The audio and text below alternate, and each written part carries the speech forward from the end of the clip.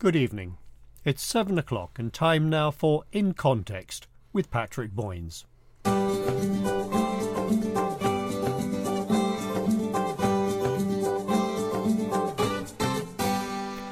Well, good evening, and it's great to have you with us. Welcome once again to In Context, the radio show where we're looking at the scriptures and where we'll always aim to look at things within their context. You can find us here on internet radio by going to truthfm.uk and clicking on the link to listen.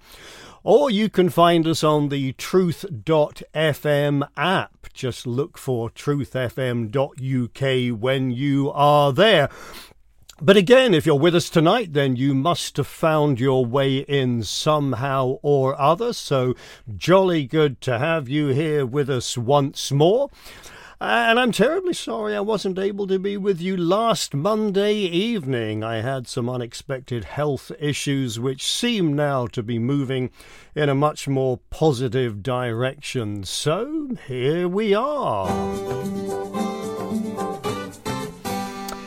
My name is Patrick Boynes. I am a follower of Jesus of Nazareth. He's my teacher, and I'm learning to follow him throughout every moment of life's journey. And we are on a journey ourselves here on Monday evenings at 7 o'clock in Context as we journey through the writings of Luke.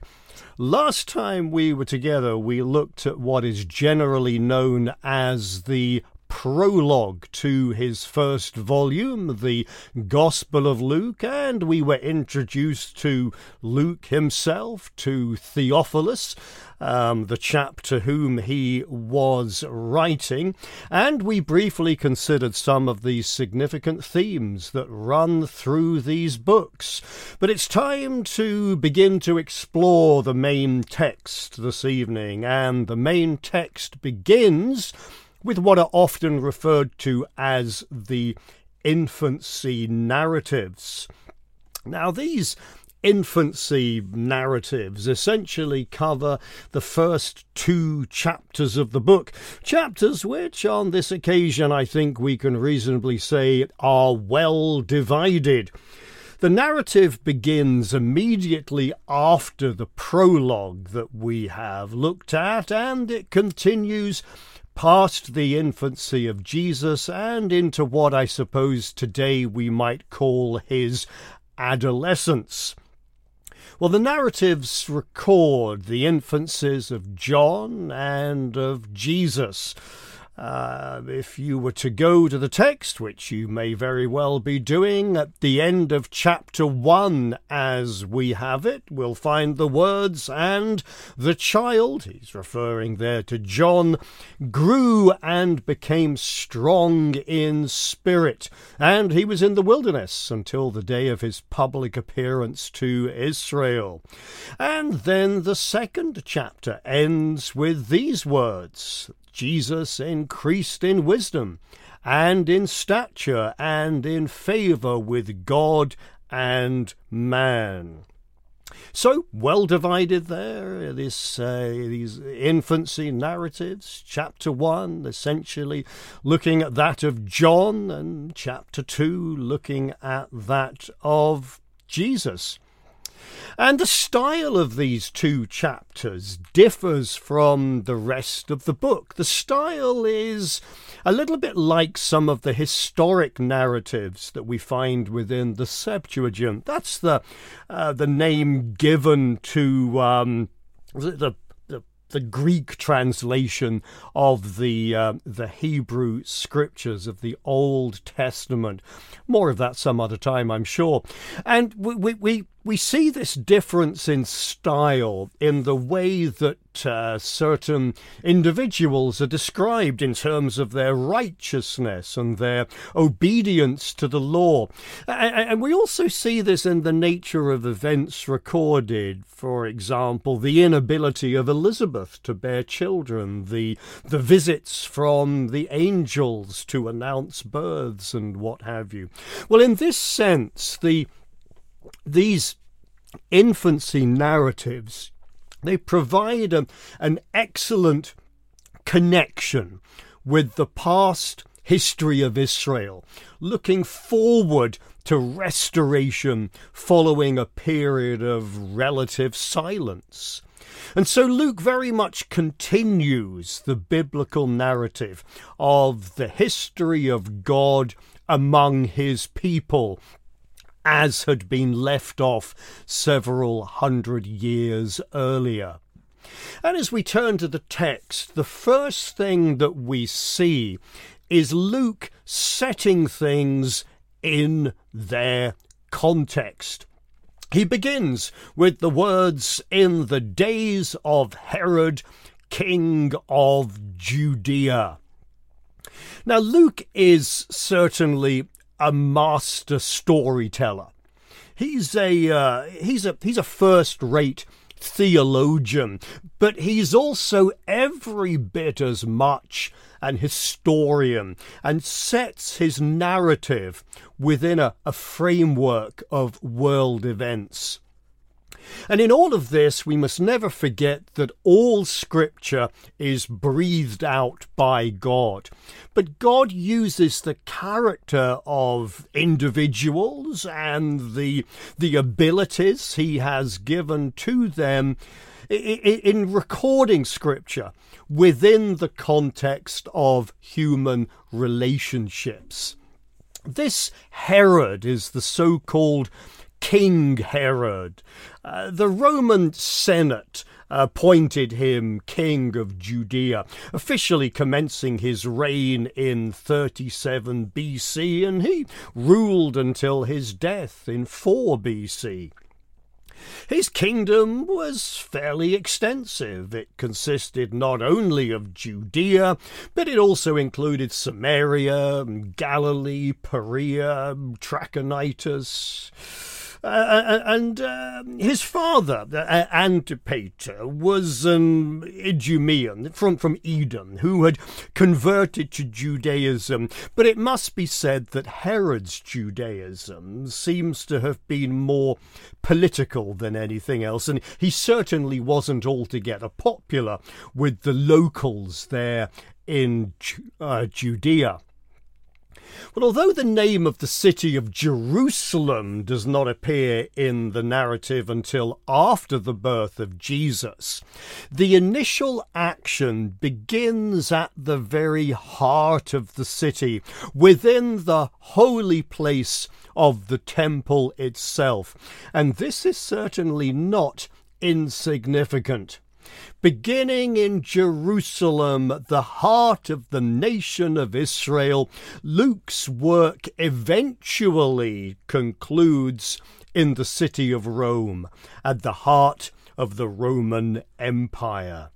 And this is certainly deliberate, as Luke traces the plan of God to bring salvation to all, to bring the message of Jesus to the very heart of the Gentile world.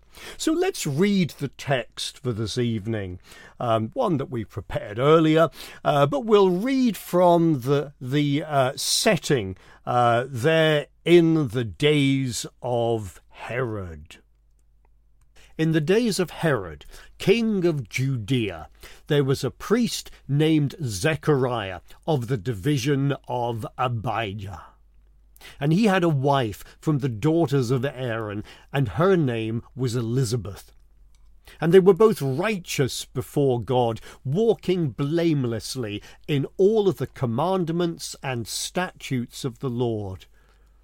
But they had no child, because Elizabeth was barren, and both were advanced in years.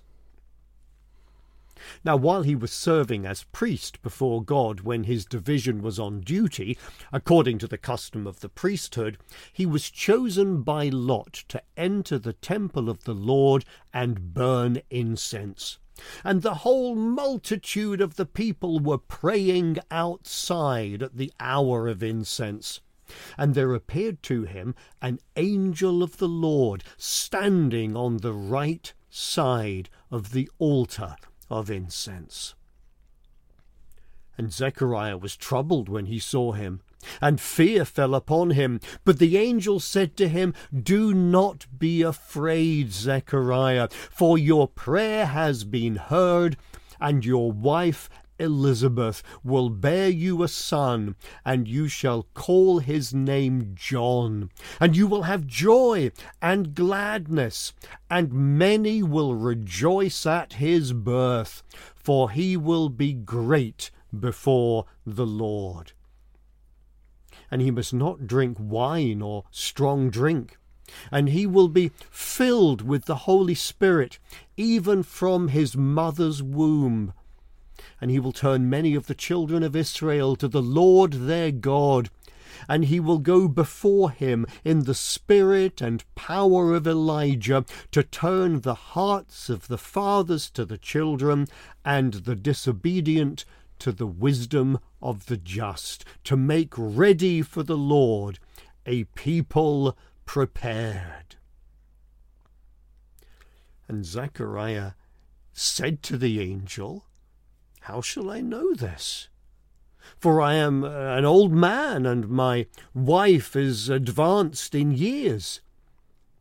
And the angel answered him, "I am Gabriel.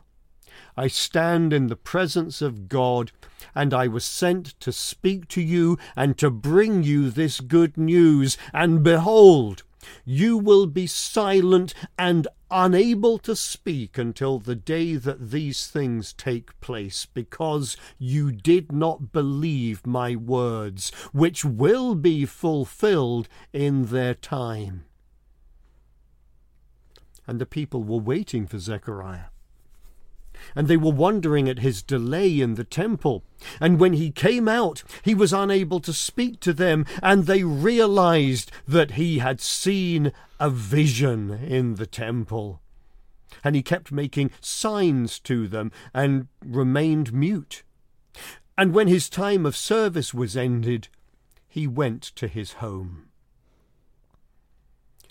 After these days his wife Elizabeth conceived, and for 5 months she kept herself hidden, saying, "Thus the Lord has done for me in the days when he looked on me, to take away my reproach among the people."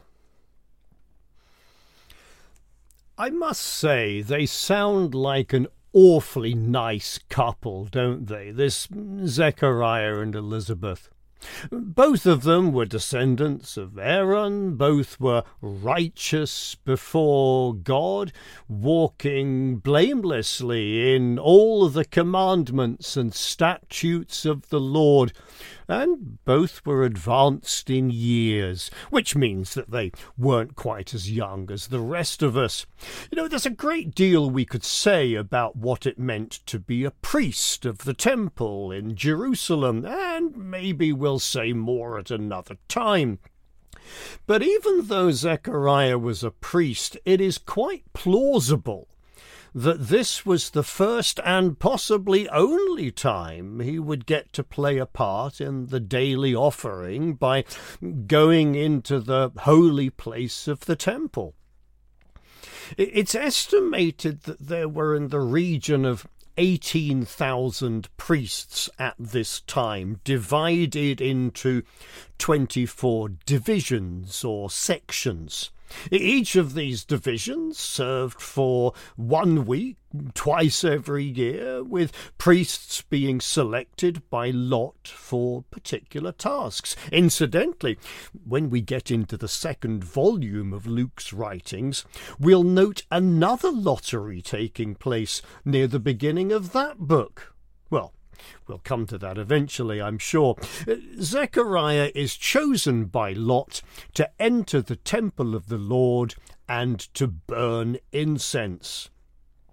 Well, there were 2 times of daily offering, one around about 9 o'clock in the morning and the other around about 3 o'clock in the afternoon. And in light of there having been such a large crowd present, it's often thought that this was perhaps the afternoon or evening offering. Well, whilst he was there, Zechariah, in the temple, an angel of the Lord appeared to him. Now, there are a number of times in the Hebrew Scriptures where an angel appears to announce the birth of a significant figure, but this is somewhat unusual in that it is the father and not the mother who has received the message. And did you know Luke speaks of angels more than any other gospel writer? Well, you do now. Well, Zechariah is afraid, though he has no need to be, but he's afraid. The angel, the messenger of God, delivers the message, and what a delightful message it was. Not only was Zechariah and Elizabeth to have joy and gladness at the birth of a son, but many would rejoice. And I suppose one can only imagine the speculation among the crowd gathered outside the temple over the months to follow in light of what was about to happen. This would be an occasion they would not forget. You know, they'd be telling each other, remember that time by the temple when the priest came out? And, well, this child was to be great before the Lord. Later, Luke will record Jesus saying, I tell you, among those born of women, none is greater than John. So, yes, indeed, he was to be great before the Lord. But there is more. What is said next is perhaps particularly striking.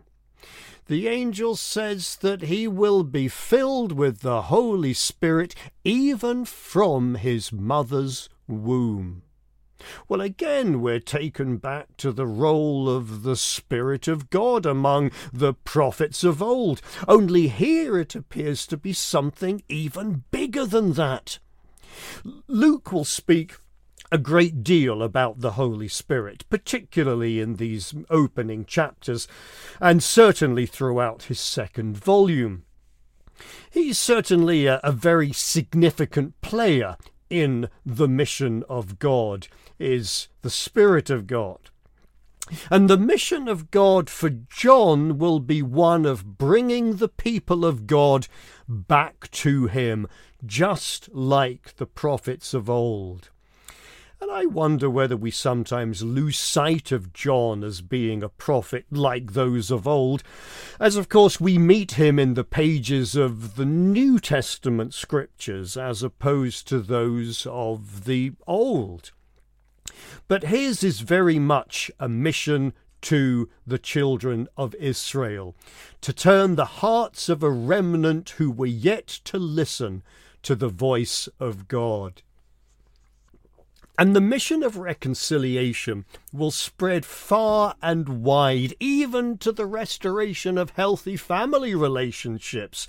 This was to be a mission of restoration reaching to the very heart of Jewish society. Well, what happens next is really rather bizarre. I know that Zechariah's response indicated a lack of belief, but, well, which of us wouldn't have done the same under the same circumstances? But nevertheless, his incredulity led him to be struck dumb until the day the child would be born. And this essentially introduces the theme of promise and fulfillment to be seen so often in Luke's writings. So whilst all of this is going on within the temple itself, the people outside are waiting for Zechariah to reappear. Well, you can almost hear the crowd talking among themselves and, they're wondering what is taking him so long in the temple. It may be that the people were concerned for the safety of Zechariah, understanding that the holiness of God made it difficult for anyone to remain in his presence for any length of time. Perhaps they feared the very worst.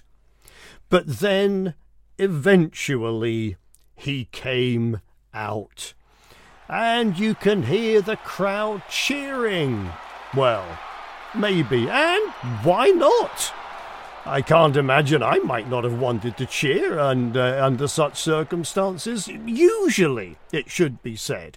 Usually after emerging from the temple, the priest would offer some sort of prayer, but Zechariah was unable to do that. He couldn't speak even a single word.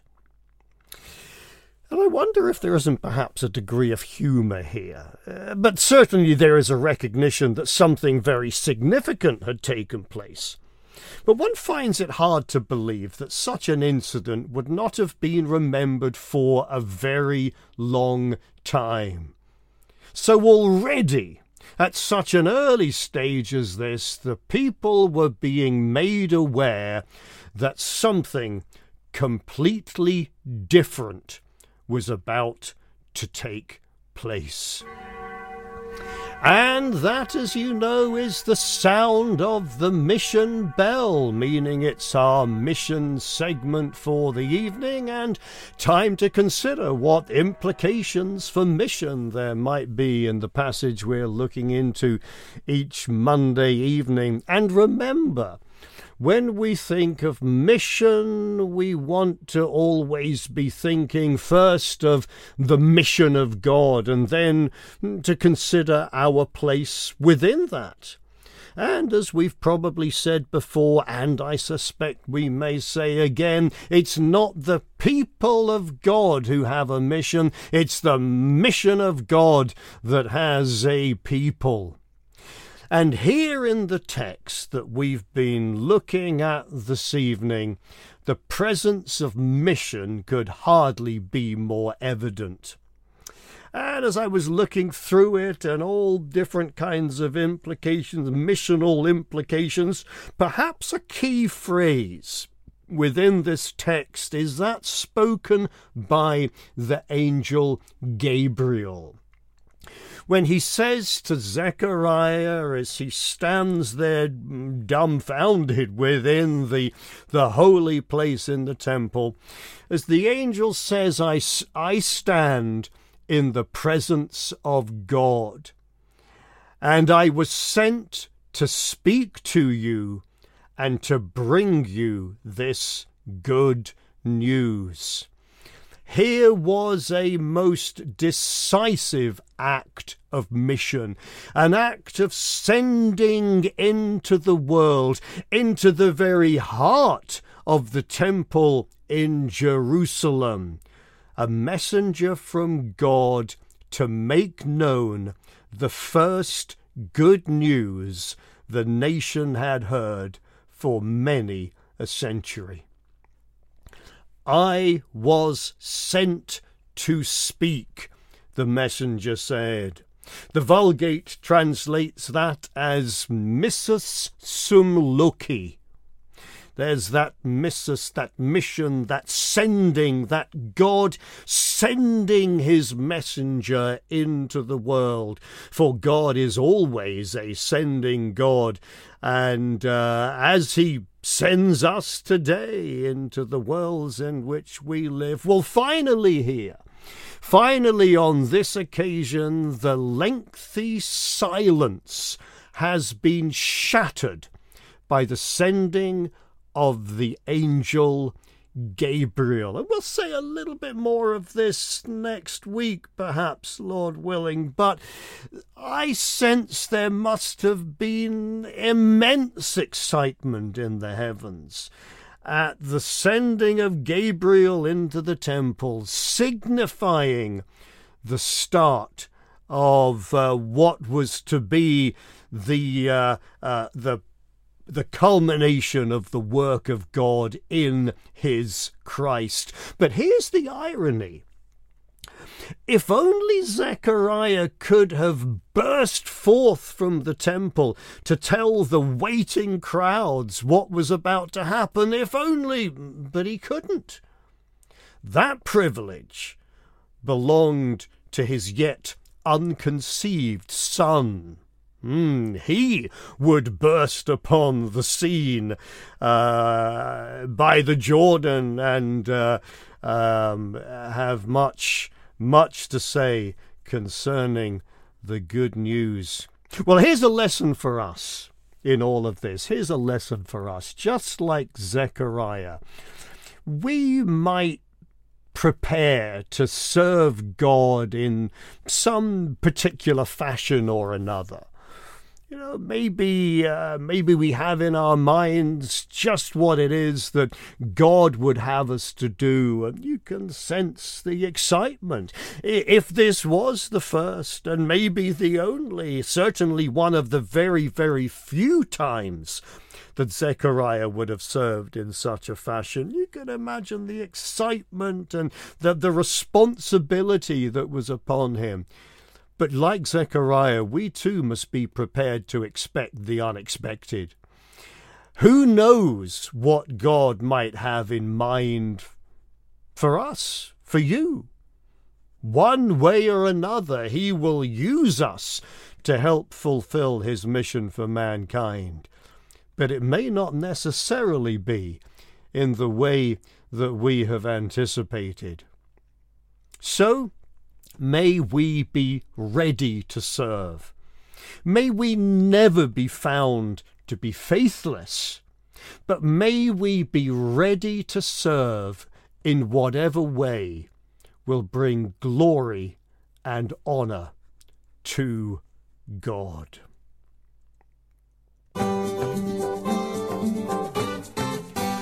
So, as we come to the end of this week's edition of In Context, why don't you let us know your thoughts? You can message us on Facebook. Look out for the truthfm.uk page there. Or you can always tweet us at truthfm.uk. And one of these days you'll be able to email us once we get an email address sorted, and the boffins are still at work in that department. But I'd very much like to hear from you.